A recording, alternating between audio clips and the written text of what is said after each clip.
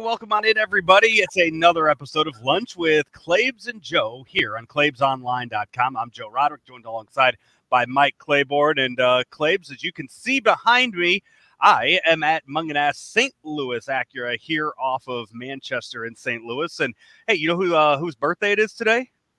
Jamie's. It is Jamie's, Jamie Burkhardt. Happy birthday, Jamie. Yeah, he's not in today. He took the day off, but I brought in 10 pizzas from Bootleg and Barbecue to feed the sales staff here. And Claibs, it looked like the fifth inning of a Cardinal game when they put the hot dogs out in the press box. I know how. And it's not a pleasant sight. When they roll out the food at the ballpark, you should see people. I won't even mention a couple of people who would take a hot dog and put it in a bag and take it home. I won't even bring up some names from yesteryear, but I knew people who would do that. I was gonna say I feel like those would be some older names that you'd be throwing under the bus for something like that. I'm not gonna go there. I grabbed one just so I can have some little lunch here. So there you go. There's from Bootleg and Barbecue. They got the new location coming up this spring over in the Grove. Also the Bootleg and Bob's there on Morgan Ford, and of course the pizzas, which come from the Second Shift Brewing Company. It's Bootleg and Third Gear is where you could find those over there. So Claibs, we got a lot to get to here today. This is I guess I don't know when we're doing a show next week. I don't know what the schedule is next week because spring training is starting to wind down. We were supposed to be playing games already by coming up here this week, but the home opener, the season opener, is April 7th. Yesterday, a familiar face returned to the Cardinals after 10 plus years of being away as Albert Pujols made his return to the club. What was that like being there at the facility yesterday? Well, it was different. There's no doubt about that. It was different. And you think about the history, because no one ever really thought this was going to happen. And you and I talked about this a lot over the last year or so, where I didn't think it was going to work. And I don't know if it's going to work now. I will say this, though. He's in better shape now than he was when we saw him with the Dodgers. So maybe that might have something to do with him wanting to come back. But it was an electric atmosphere of anticipation, because there's only three people in that clubhouse who know Albert. Yachty, Waino are the only two guys who played with him. There's some other guys who knew him from a distance, but, nothing like what we're seeing now, where everybody, I'm sure, is going to start to gravitate to him. I mean, hell, he's older than some of the coaches. Yeah, Skip Schumacher is another guy in the clubhouse who would know him because they played together. But to your point, it's something that I've never seen before in all the years I've been coming to spring training, of a player similar to Albert's status has never walked in a Cardinal clubhouse in the middle of spring training like that. Yeah, I saw yesterday. Well, Ali Marmol was 14 years old when Albert made his major league debut with the Cardinals, and now he's going to manage him this season. I've seen a lot written. I've seen a lot talked about of the Dodgers model, the Dodgers formula for how they used him last year and how he was effective with the Dodgers last year, only putting him in left-handed against left-handed pitching, mostly pinch hitting roles, but occasionally starting at first base. Here with the Cardinals, he won't have to play first base. I mean, he really doesn't have to at all. I'm sure we'll see him a little bit get worked in at first base, maybe to give Goldschmidt a time at DH. But for the most part this year, it's going to be lefty starters and lefty pinch hit roles, right? No, I think you're going to see some right-handed matchups also. I think there are some guys that he might be able to hit well. A guy like Kyle Hendricks in Chicago, I think that's a guy that he might be able to hit well because Albert's going to be a more patient hitter. I don't know if he catches up to the high fastball anymore, but a guy who throws off-speed stuff, I think Albert might be able to do some damage. So I don't think they're going to limit his role just because it's a left-hander on the mound. I think they're going to look for matchups. And let's face it, in this day and age of analytics, there's a matchup. There's an analytic for everyone. There is a algorithm I'm sure they're putting together to make sure that he faces people that I think he we is lost either Claves had. there for a second. There we go. A little Okay. bit of connection issues. Yeah, this morning. Let me ask you this, Claves. You have worked contracts for professional athletes in the past. One thing that jumped out at me, seeing the details of the contract posted by John Heyman the other day, is a performance bonus if he wins the Gold Glove this year. We know that he's going to be DHing and pinch hitting this year. Why is that something that an agent would throw into a contract? Agents throw things like that in contracts all the time. I once had a contract at a previous radio station that I would be awarded $100,000 if I was the league's most valuable player. I've got a contract, and I still have. I don't have it with me. That Larry Plow, former general manager of the Blues, saw me at a fantasy camp and was having fun. He said, "Hey, I've been watching you, and we want to make you an offer." So I still have the legitimate contract that I think I was getting $1 million the first year, $2 million to say. It's hilarious, but people do that all the time. I'm not sure It's if just that's not his something. Claves' Wi-Fi or if it's mine. It's That yours. we're It's yours. It's yours.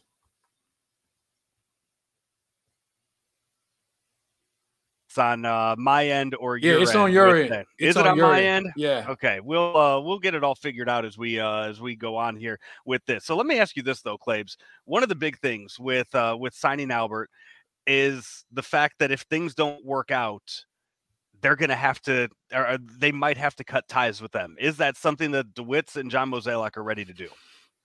I don't think that's going to happen under any circumstance. First of all, it's a 1-year deal. Secondly, it's $2.5 million. Thirdly, I don't know if there weren't any other options out there when they made this deal, and somebody else would go before Albert. I just don't see that happening. It's 1 year. I mean, hey, if you can carry Matt Carpenter for 3 years underperforming, then surely you can take one of the greatest right-handed hitters of our lifetime. You can carry him. And I guess the only person that would pose a threat to that is if Albert's struggling so much and Juan Yepes is just tearing it up at AAA, right? No, Yepes had his chance, and he didn't perform. Now, if Albert has an injury or something like that, then that's a whole different ballgame. You can IL him, and maybe that's how his career would end, being on the injured list. I think he's got too much pride for that. Unless he is physically injured, he won't walk away from this thing. And Yepes had his chance, and he might get a chance at some point. As I mentioned, somebody might get hurt. He might get a shot. But right now, I think it's going to be Albert's job for the foreseeable future. One of now that we are a little over a week away from opening day next Thursday, we know that the rosters are going to be at 28 to start the season next week. So I think that does kind of take away from any of the questions that might have been posed about about what the roster construction might be, because adding Albert does take away one of those bats, and probably it took away Lars Nootbaar's bat from that 26-man opening day roster. That probably adds Nootbaar back onto opening day, right? Well, it's going to be 28. Yeah, that's what I'm saying. Because it's 28, I think Nootbaar still makes that opening day roster until they drop it back down to 26. Probably. Yeah, you're probably right, because Corey Dickerson is an accomplished defender. So, and Nootbaar needs at bats, okay? Nootbaar was going to make this team by default, okay, because they didn't have another outfielder that was close to being ready, especially a left-handed bat. That's why I think he was being considered. But I feel like the end of the story, he still needs some work on his game. I mean, he hasn't really done a lot here in the spring, but he brings energy to the ballpark. They like his development. He's not scared. So he's got some things that will give him a plus and certainly an opportunity to be back here should they make that roster decision. They may drop a pitcher. You never know. I think there's a lot of scenarios that they're still weighing. And one of the things about the Cardinals that we've learned over the years, they do two things. They keep it close to the vest, but they also want to explore all the options that are out there and not overcommit too soon. Do you still see there being conversations within that front office about adding pitching? We still know those arms are out there in Oakland. And Oakland they are not looking to compete this year. So those arms are available, you would imagine. Is there any option with them? I mean, Chris Archer just signed yesterday. Who are the starting five for this team going into next week? Wainwright, Michaelis, Hudson, Matz, and I think you'll see a piggyback combination of Woodford and Verhagen. Yeah. There's a couple other guys that are going to get a long look, like Brooks. They like him. So there's some people that are going to get a look, but I think that fifth start will be a combination of you do 4, I'll do 4, and we'll let the bullpen figure out how to carve up the last inning. Or I'll do 3. It just depends on who's built up most. Verhagen has been an interesting guy to watch. Multiple pitches. He's a strike thrower. That's the one thing. And he gave up 2 solo home runs last week, but they were in the strike zone. I mean, he's a guy, but he keeps the ball down. So I like what I see from him. Woodford hasn't done anything wrong. I think what they'll do is probably combine those two to give them a chance to stretch out, along with the fact it maybe gives the bullpen a day off where you don't have to use as many people to get outs. So that's where I think we're headed with that.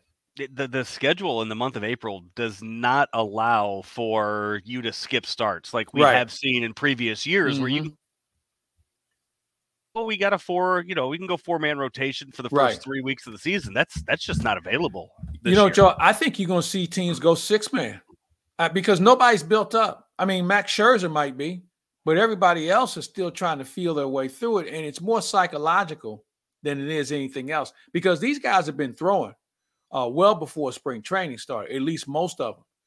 So I think it's more mental in getting a feel for things and seeing real hitters. But I think you'll see more 6-man rotations for at least the first 2 to 3 weeks. As you look around the rest of Major League Baseball, as we're getting closer there, any other storylines jumping out at you to get the season underway?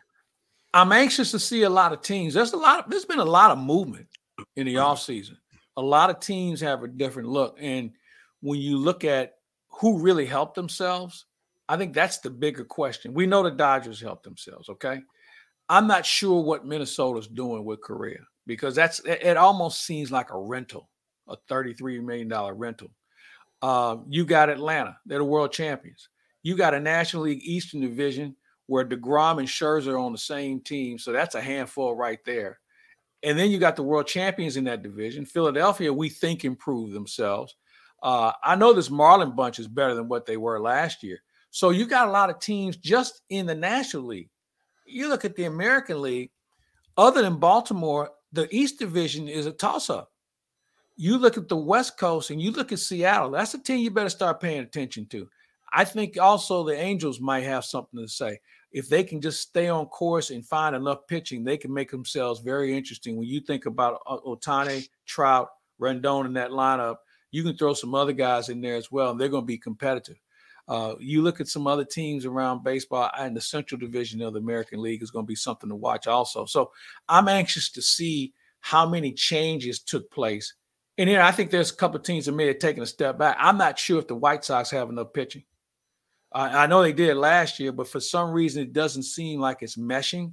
They're going to be better, I think, offensively. But with Baez, we know one thing. He is truly a hit or miss guy.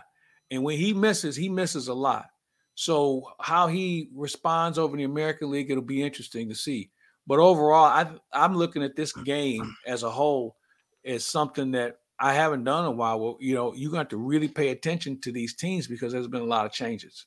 The difference between the NL Central and the NL East is so night and day because we've seen the deconstruction of all these teams in the NL Central. We've seen the Reds trade away all these guys. We've saw what the Cubs did last year, and then they really didn't go out and add anybody of note this year, and we know the Pirates are going to be the Pirates. So, I mean, in the Central, it's the Brewers and the Cardinals just kind of playing for that 1-2 spot for the playoffs. But then you have the NL East. You mentioned the Marlins.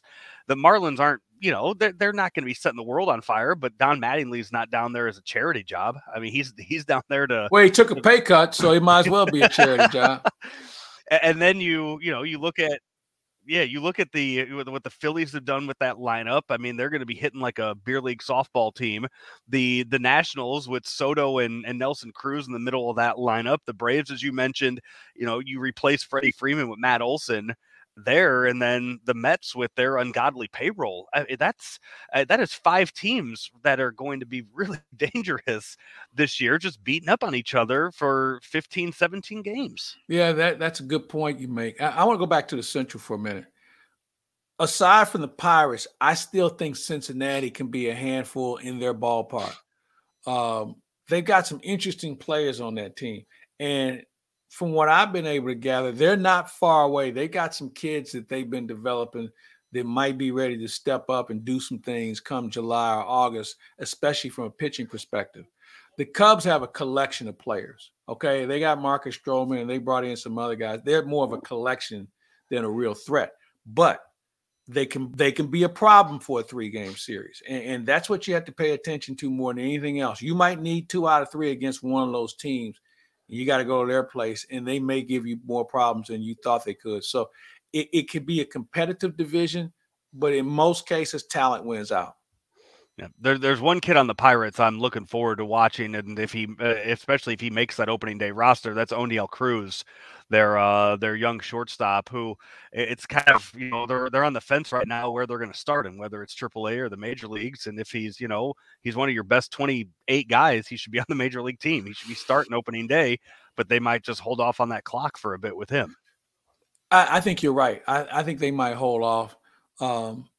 And I guess if I'm going to bring up a kid like that, I got to make sure there's a support system around him.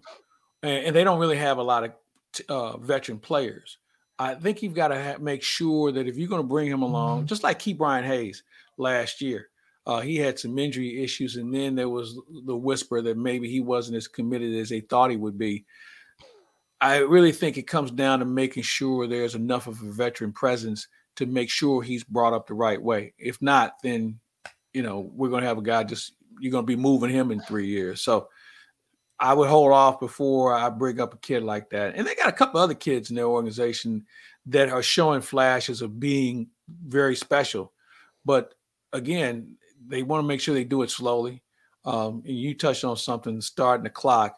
I mean, Pittsburgh it's unfortunate that they've decided to take this route of being so cheap, just like Baltimore. I mean, it's unfortunate they do this because fans deserve better.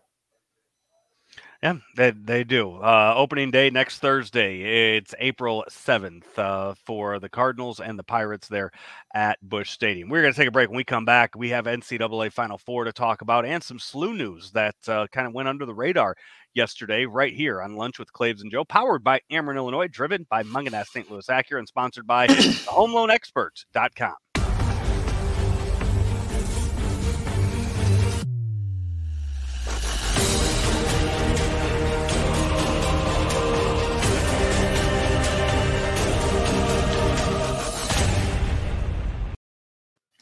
And Claves, we're also sponsored by your friends over at Paughwick K9. I know you're real excited to get back into town and see your 2 dogs full time next week, especially after all the work they've been doing at Paughwick K9. Yeah, I'm looking forward to it, and I'm also looking forward to getting back out there with the guys from Paughwick because they love to do the refresher courses just to make sure everybody's on the same page and monitor how they've conducted themselves.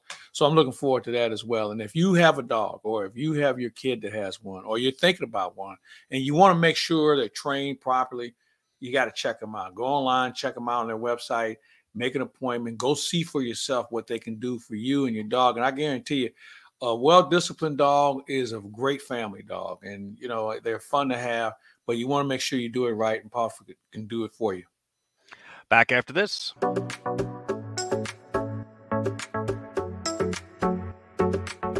The future of electric vehicles is beginning to grow across the Midwest, but there's a lot of work to be done before most people will feel comfortable switching from gas to EV. Ameren, Illinois President and Chairman Richard Mark gives us some insight into how they're preparing by adding more electric vehicle charging stations. Our vision is to basically have charging stations every 60 miles or so, from Cook County all the way to the tip of the state down to the Kentucky area, and then across the state, east and west, going toward Kansas and Iowa to the west, and going toward Indiana to the east. And so we feel that within the next few years, we'll probably add, we're hoping to add 60 to 70 a year over the next 5 years to really complete that infrastructure for the entire Midwest.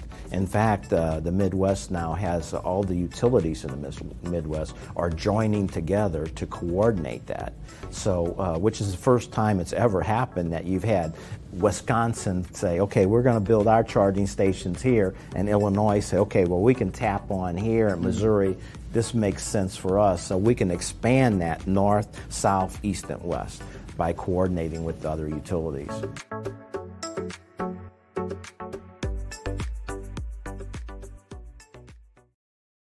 Back here on Lunch with Claibs and Joe, powered by Ameren, Illinois, driven by Mungenast St. Louis Acura, where I am right here on Manchester here in St. Louis. Lots of baseball talk in the first segment, Claibs. If you missed any of it, you can go back and watch it all, or listen to the podcast.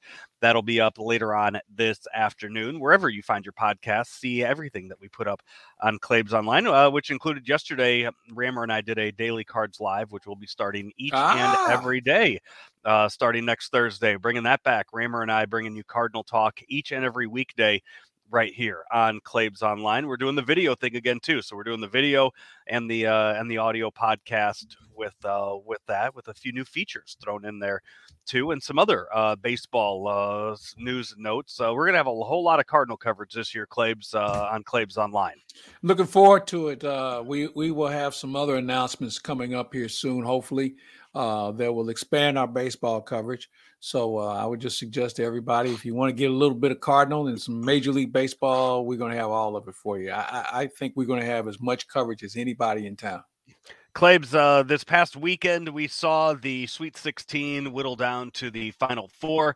Those games will be Saturday night with the championship game on Monday. And after all of the upsets, all of the great stories like St. Peter's making it to the Elite Eight, we get down to the Final Four. And this is the most blue blood Final Four that I can remember in history of the Final Four, when you have Duke, North Carolina, Kansas, and Villanova, which do you consider Villanova to be a blue blood now? Yeah, I do. I think what Jay Wright's done there over the last 15 years has been remarkable. And Villanova used to be a legitimate power until they got caught cheating.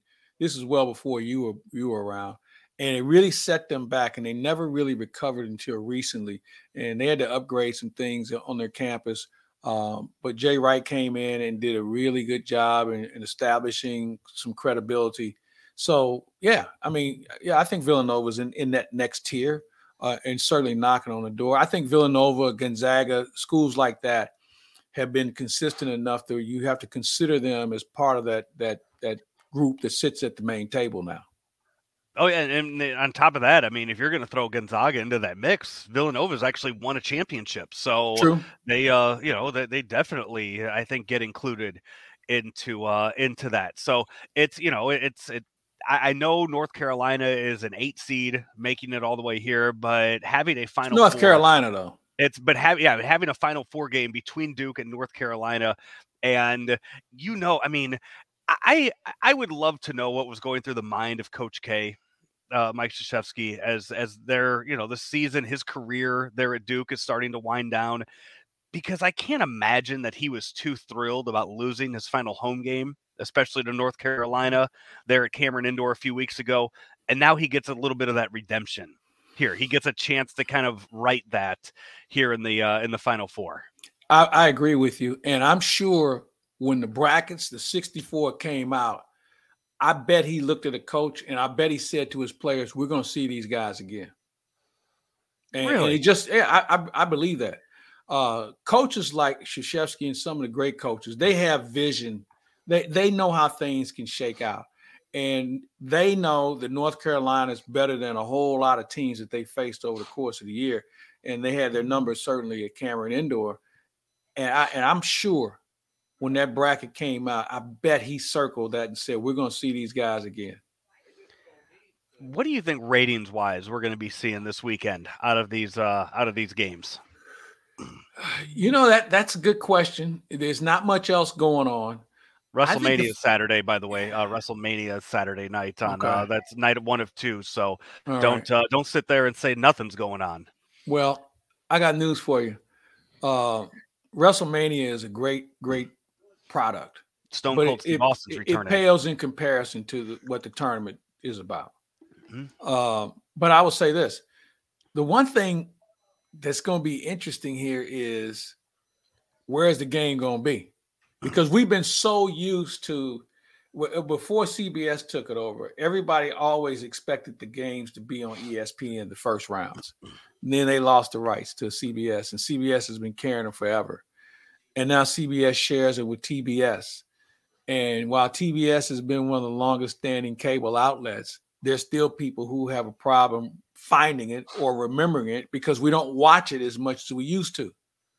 So if we can get everybody on the same channel, I think it's going to be a huge number. It's on TBS. Yeah, that's what I'm saying. Yeah. So, and so some people don't find TBS like they used to. I mean, remember, think about it. The only time you would watch TBS if you're a sports fan is for the Braves and when they would carry the NBA. You had no other or Matlock or one of the other syndicated programs. So you really didn't have a reason to watch it. So now you've got the tournament there, and I'm good with it. I mean, I like what they're doing, but I think overall it's easier to find an event like this on network TV compared to cable, even though we're 30 plus years into cable now. Yeah. Yeah, and I mean, it's one of the so I'm a Hulu TV guy, and that's how I watch most Cardinal games. I gotta kind of go out and figure out different ways to use the Bally Sports app and figure out what channel they're on for that. But it's weird with Hulu TV because it kind of knows. It's one of those things where it knows what you're watching and it knows other things. So I'll just turn it on and it'll just say right there. It'll be like, hey, here's the basketball game. Do you want to watch it? And you just click on it and you have no idea what channel it's on until you see the little logo up top. So I wonder how much of that is kind of taken away these days by some of those apps. I don't know how YouTube TV works, but I know that's how Hulu works. But if you're a DirecTV guy, you know what station it is. Yeah, and we have so many different options now to watch events. And I don't know if there's a wrong answer. I think you get what you're comfortable with. So as you point out, people will be able to find it because of their viewing habits. And those who think it's still on CBS, then you know what? They really don't count, because if you're really a fan, you already know where they're going. So it shouldn't be that big of a problem. I don't know, since we're talking about this TV rights for stuff. I don't know if you saw. I mean, we've talked recently about some of the TV movings that have been going on around the NFL. I saw a report yesterday that there's going to be a couple games this season, a couple Monday nights this season, where Monday Night Football is going to have two games that are going to start about 15, 20 minutes apart from each other. So the half times and the end of the games, they're hoping to kind of stagger out a bit. I know we don't get the schedule release until April or May, but that's 2 games on a Monday night. That might be a little much. I think you're right. It kind of dilutes Sunday a little bit, because you have to think about it. NBC's going to want a primo game. ESPN's going to want a primo game. And now in some cases 2.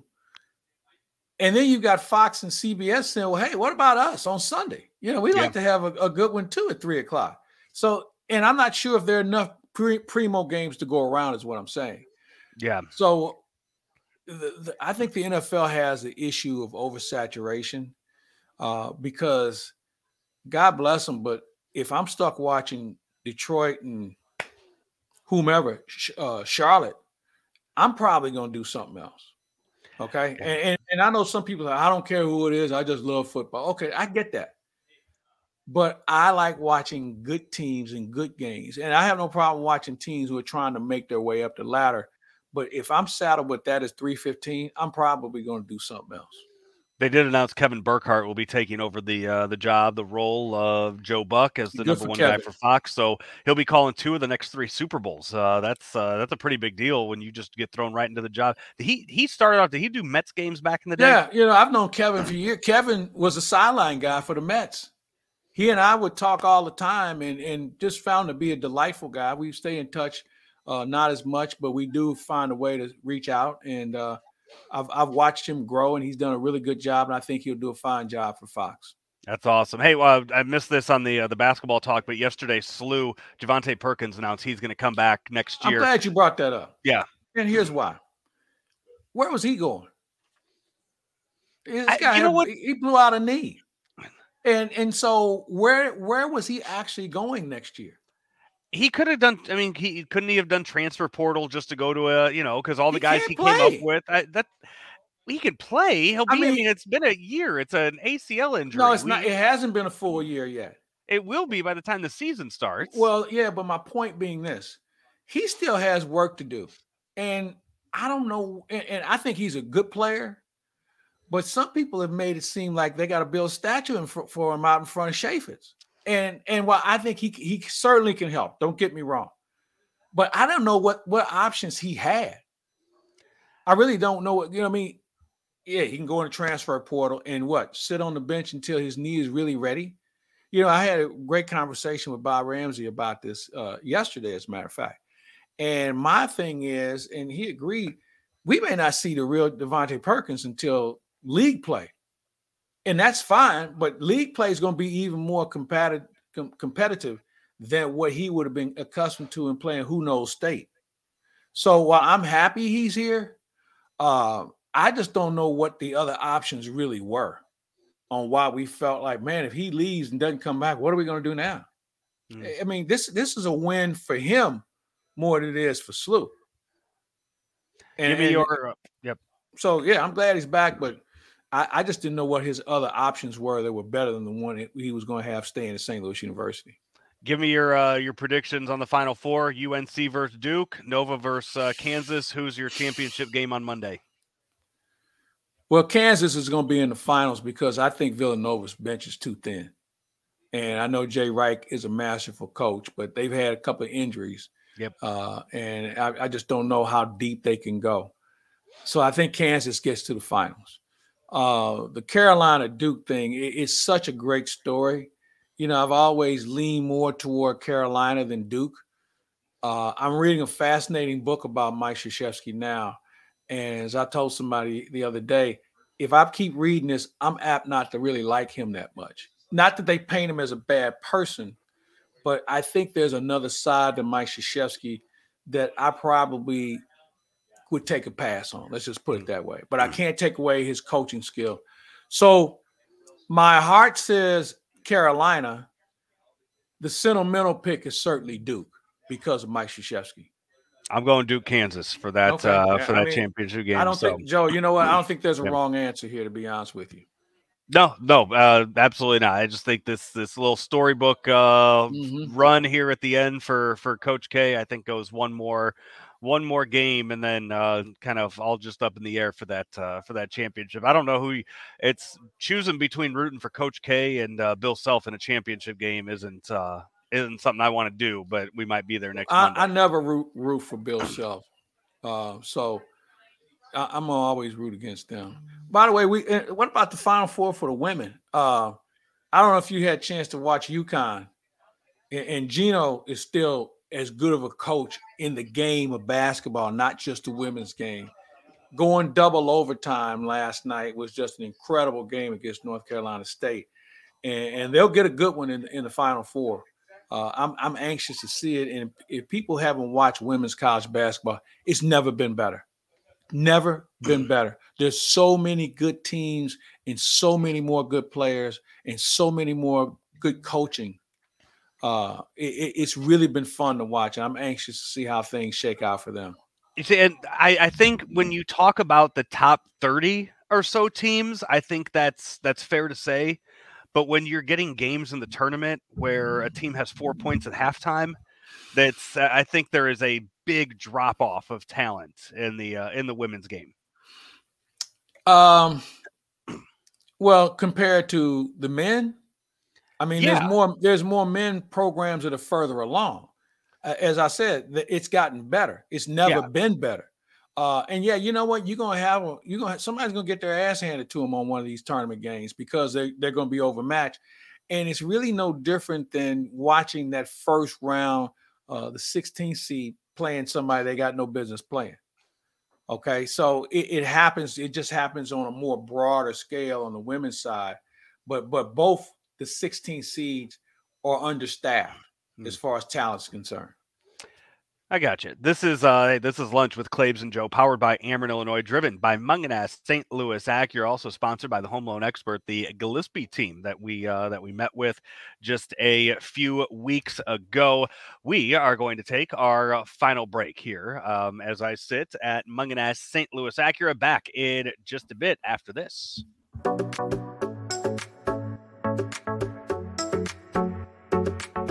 The pandemic has been the ultimate game changer for many companies, and Ameren, Illinois is no exception.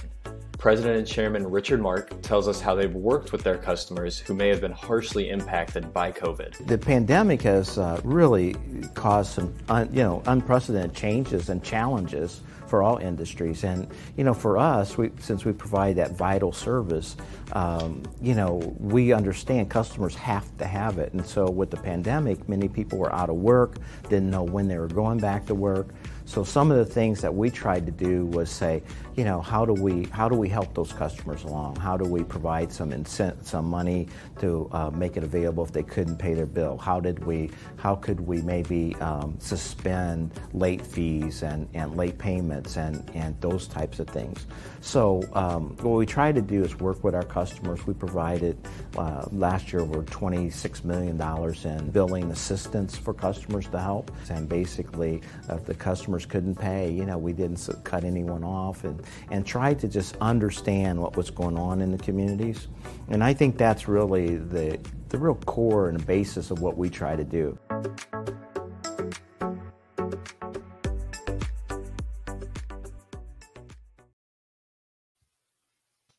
Back here for a minute on Lunch with Claibs and Joe. Claibs, I don't know if you knew this, but Cardinal baseball starts next week. April 7th is next week. The home opener. Baseball's back. Kick off the 2022 season with tickets to the opening weekend at Busch Stadium. Hey, April 9th and April 10th. Giveaways include the Yachty and Waino mystery jerseys and a collectible Mike Shannon bobblehead. Great seats remain. Get your tickets today at Cardinals.com. Look at /promotions. Let me just say this. There are still great tickets available. Not as many, though, after yesterday. Nope. So for anybody watching the game yesterday and heard Danny Mac mention the guy in the Say what? I'm sorry, you cut out there for a second. Oh, I was going to say, Danny Mac was saying that he was talking to the head of ticketing, the head of the ticket sales for the Cardinals yesterday, and he said thousands and thousands of tickets were sold yesterday for the entire season after the announcement of Albert coming back. So that is those tickets again. Cardinals.com/promotions for those tickets. Hey, back here after 30 seconds. The Home Loan Expert just had an amazing contest out there against the corporate lenders, 93-19. Now, Coach, what are your thoughts? Today we put it all on the court. Great work, great loan options, all that hard work paid off for us. Darius, amazing performance. You were getting rates that nobody else could touch. How'd you do it? Honestly, we're really coming together as a team, and our process is always streamlined. That's why we take 21 days to close. Coach, any final thoughts? Go with the lender who's outplaying the rest. Get started today at thehomeloanexpert.com. Back here on Lunch with Claibs and Joe, powered by Ameren, Illinois, driven by Mungenast St. Louis Acura, and sponsored by the HomeLoanExpert.com.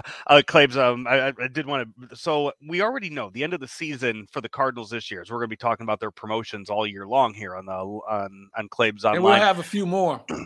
Yesterday. Yeah. I was gonna say, will they? I mean, we already know the last weekend of the season they're honoring Wainwright and Yadi. Do you think they are? Do you think they're in the works, or are there talks to also honor the career of Albert I would think there's been a discussion or two. And it's a great thing to have.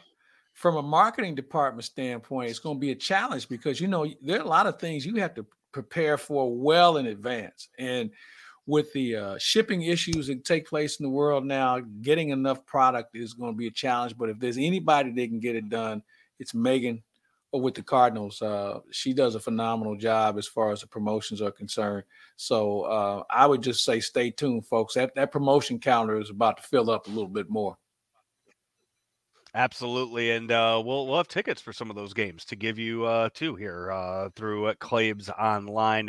So make sure that you're subscribed to wherever you get our stuff from, for wherever however we're going to be giving those away all season long. We got a lot of tickets to give away, Claibs, and we'll be doing that all season. Hey, Blues last night, they got a win 4-1 over the Canucks at Enterprise. Vladimir Tarasenko got his 500th career point last night in the game. That Blues team, it seems like they have been playing down to their competition these past few weeks. They've fallen now to third in their division, behind 3 points behind Minnesota. What have you seen out of the Blues here as of late? Well, inconsistency obviously is the first thing you see. I don't see commitment. This is a team that we like to use a term that should play heavy, and they don't. They don't crash a net like they need to. Defensively, there's just too many guys not getting back and being in position. The goaltending has been average.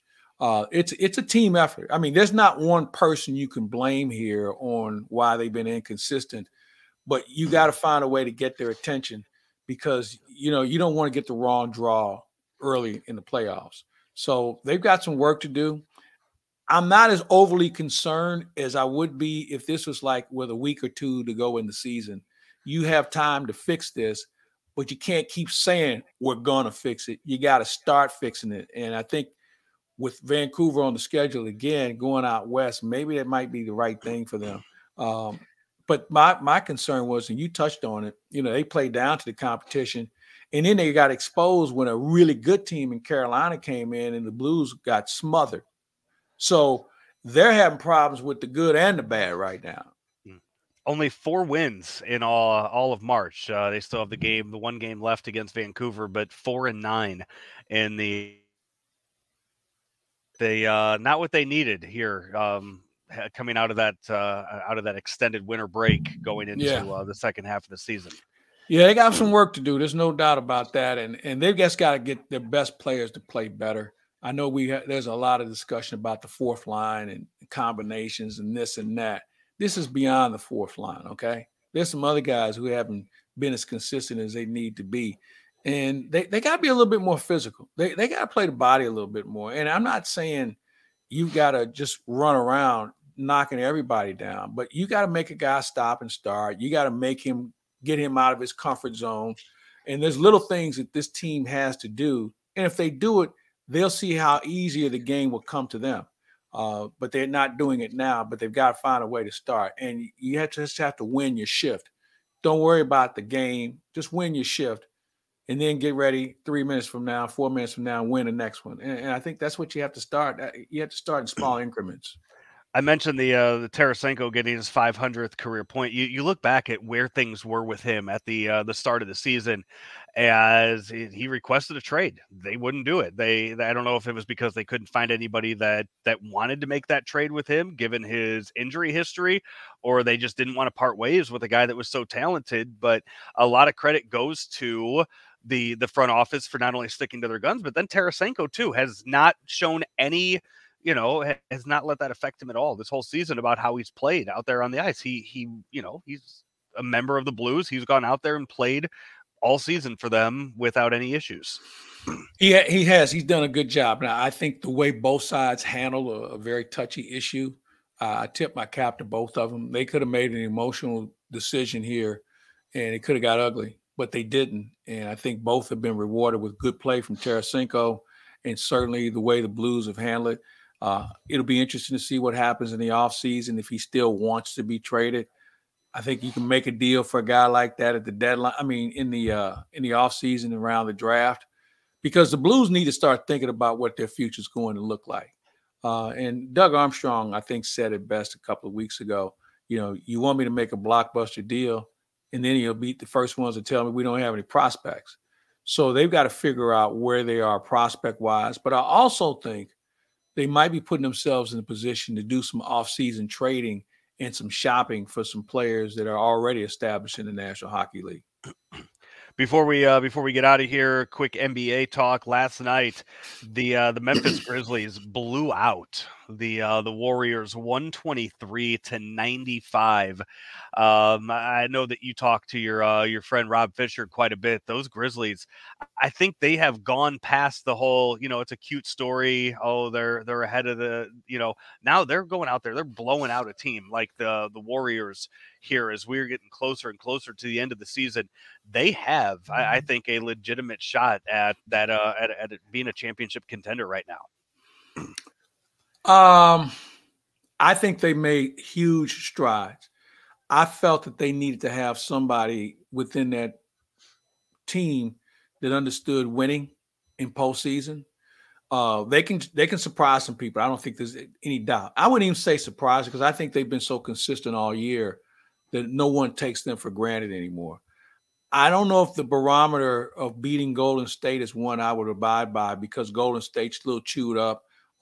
They're trying to find their way as they get set for playoffs. They didn't have as many regulars on the floor as they would like to, and their window's closing. So the difference, I think, is 2 years ago, they may not have been in that game with Golden State because they would have been outclassed. Now I love Memphis because they fear no one. They don't think that anybody is a problem to them. When you look at what the matchups could be down the road, are they good enough to beat Denver or Phoenix or Utah or some of those teams? Obviously, Phoenix is still the cream of the crop in the league. Golden State's going to have something to say about this, too, in the Western Conference. So can they play with them? Yeah, I think they can. Now, can they do it for a 7-game series? That's where the experience comes into play, and that's something they don't have. The last time we brought this up, we were talking MVP for the NBA. I was all in on DeMar DeRozan, but yeah. I think the more and more that the Grizzlies keep winning, it'll be John Moran has put himself into that top 3. LeBron, the Lakers aren't good enough to give it to LeBron. It's Jokic's again. It's Joker's again because he doesn't have as much to work with as some of the other teams. He plays every night. He doesn't have these maintenance nights. He is just, and he's a multi-tool player, and his numbers are as good, if not better, than what they were last year when he won. So he's my candidate. I know there's a big East Coast sentiment for Embiid, and he's having a heck of a year, but Joel Embiid still has to take nights off. I'm looking for guys who play through it. Joel Embiid's had some options. He's got the ring chaser playing with him now. So he's got some offensive options that take some of the heat off of him. Jokic, I'd be hard-pressed to find anybody, more than 10 people that can tell you 2 other players that play on the Denver Nuggets, and they say they follow the NBA. But they're getting it done. And they say Porter Jr. might come back, and that's great. But I think Jokic is the MVP. All right, Claves, before we get out of here, I've been holding it off now for the last 50 minutes. Need to hear your opinion on what happened at the Oscars on Sunday night between Chris Rock and Will Smith. Well, it has been discussed, and I'm of the feeling that I understood why Will Smith did what he did. Okay, Chris Rock crossed the line, and I know comedians do that from time to time. But if there was ever a time to defend your wife and her honor, especially because of her condition, that was it. And I got news for you. While I know people like, I don't condone violence, I don't either. But, every now and then you got to remind people that there's certain things you just can't do. Now, people say, well, there's a time and place for everything. Well, where was another time? There was a place. He was right there. So I didn't have a problem with it like some people did. Now, they both have apologized. They've moved on from it. But I respect Will Smith in what he did and why he did it. But when we see that happen in other situations, normally we're not in a position where we're that close to the situation. All right. Your wife may come home and tell you, or it may be something where it's not a hands-on opportunity. Will Smith had a hands-on opportunity and he decided to do something about it. So I don't have a problem with it. You can't laugh though, like he was, and then decide to get upset about it. Well, you know what? But no, maybe he might have been on delay and thought about it for a second. Said, "Wait a minute," because a lot of times when you go to these events, you have that group of people that follow comedians, and they laugh if the guy's saying his ABCs. They just think everything is going to be funny. So maybe he took it upon himself to try and play along until it registered on what the hell he just said. And then obviously he looked at his wife and saw that she was distressed by it as well. So I have a problem with it. And anybody who feels like there was some preconceived reasoning, that's fine. He got his point across. And I think that's the most important part. You don't do that. Sorry. Chris Rock took a punch from Muhammad Ali and stood there and didn't fall back. Well, was it a punch? It was a slap. Yeah, okay. Slapping and punching are two different things. If he'd have been punched, he might have just now been coming awake. All right. So again, but here's the other thing, and this is the thing that is a concern. Will Smith just made an open season on comedians who cross that line. And while we saw it at the Oscars, who's to say that doesn't happen at a comedy club? Yeah. Who's to say that doesn't happen somewhere else where some guys had enough and he figures, you know what? I'm 2 rows away from you, and we're gonna get this straightened out. So again, comedians have the right to do their job, but I think they have to find a way to make sure they do it within good taste. And here's the other thing: it wasn't even funny. Most of the people there had no idea what he was talking about with G.I. Jane. I mean, that movie's 25 years old? Yeah, it's old. Yeah. So it wasn't funny. I didn't appreciate it. And obviously Will Smith and his family didn't either. But again, they both realized maybe they could have handled it better. And when you acknowledge it, maybe you could have done things better, then that's a good start on repairing and moving forward and turning the page.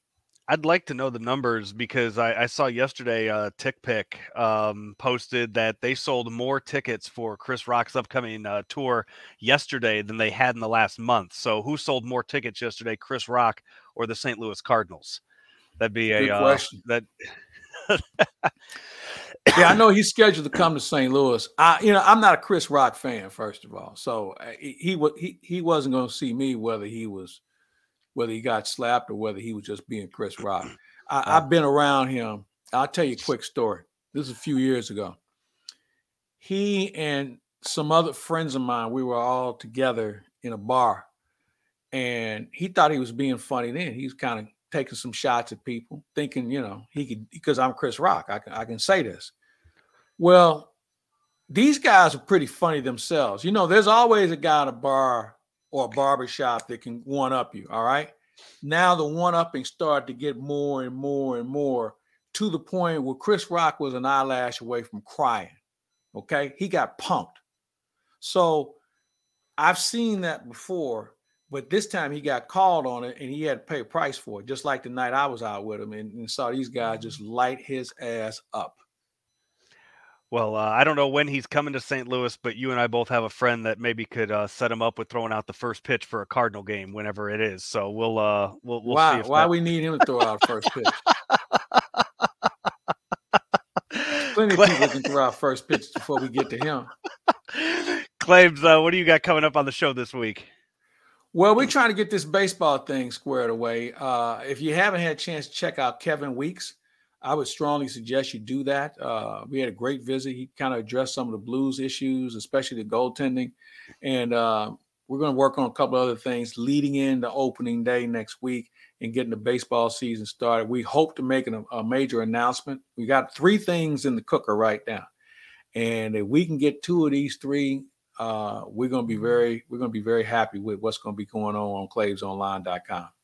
Nice. I know I'll have a chat with Polo up on the up there this week, talking to him on Thursday, so that'll be a part of Weekend Joe on Friday this week, and then I'll do a WrestleMania preview for the website too. That always it always gets clicks. I know you won't listen to it, but it'll get I'll be doing a ball game. I won't have Yeah. a chance. I'm sorry. I mean, All right, that's I'm fine. sure somebody be watching it for me, and that'll be great. I there just you want go. them watching it. It should be fun. And that's Now what you it'll say happen. who's on the card? Who's on the card for this event? Polo. No, on the card. Stone Cold Steve Austin. That's is what I going thought to be, you said. Saturday night. He'll be part of the Saturday event, and then Sunday it's Roman Reigns and Brock Lesnar. So Brock Lesnar. Now I remember him from being a blast from the past. yeah. What is it? This Legends Weekend they got going on here? It's, you know what, they always got to bring in the big names to draw the, like Johnny Knoxville has a match. One of the Paul brothers has a match. You know, they bring in celebrities to get the mainstream folks. That's fine. I get it. I think it's a good draw. I think it's a good attraction because Ronda the one Rousey thing has a match. Really, Yeah, I thought she had a kid. She did. Yeah. Okay. Well, I guess you can do that. And she's right back at it. Yeah. You know, the thing about that industry, and we see it in the Ultimate Fighting series and the MMA, you know, these guys have such a short shelf life that it's hard for fans to identify with guys because they come and go. But the few that can survive and make a name for themselves are always the sizzle to get people back in the door or get them to watch the event on TV. Because those are going to be recognizable names no matter what. Now, they don't have to get in the ring, but just being around is something that they've been able to lean on, and it's worked for them. Yeah, it is, and it'll be a fun weekend. I'll be for me this weekend while you're calling those Cardinal games, and then we'll reconvene next week for the start of the season. I want to thank the folks out here at Mungenast St. Louis Acura. By the way, how's their inventory? It looks good out here. There was one car on the lot, and I think it's that MRX over there, MDX over there, that I think Jamie was telling me I need to go over and look at right over my shoulder. So I'm going to go take a look at that. MDX is the bomb. That's a nice vehicle. Yeah, so I'm going to go take a look at that when I get off the air here with you and see what he's been telling me about. But check him out online. stlouisacura.com is the website, or come see him out here on Manchester. He is Mike Claiborne. I am Joe Roderick. This has been another episode of Lunch with Claibs and Joe, powered by Ameren, Illinois, driven by Mungenast St. Louis Acura, and also sponsored by the HomeLoanExpert.com. We'll see you next week. St. Louis Acura is the only Acura dealer in the nation to win the Precision Team Award for 30 years. How do we do it? By making you, our customers, our number one priority. As others increase their fees and take advantage of limited inventory, we keep our prices low because we remain committed to becoming better than ever and treating you as we want to be treated. We want you coming back and sending your friends and family to a veteran-owned, family-based business you can trust. St. Louis Acura, better than ever for you.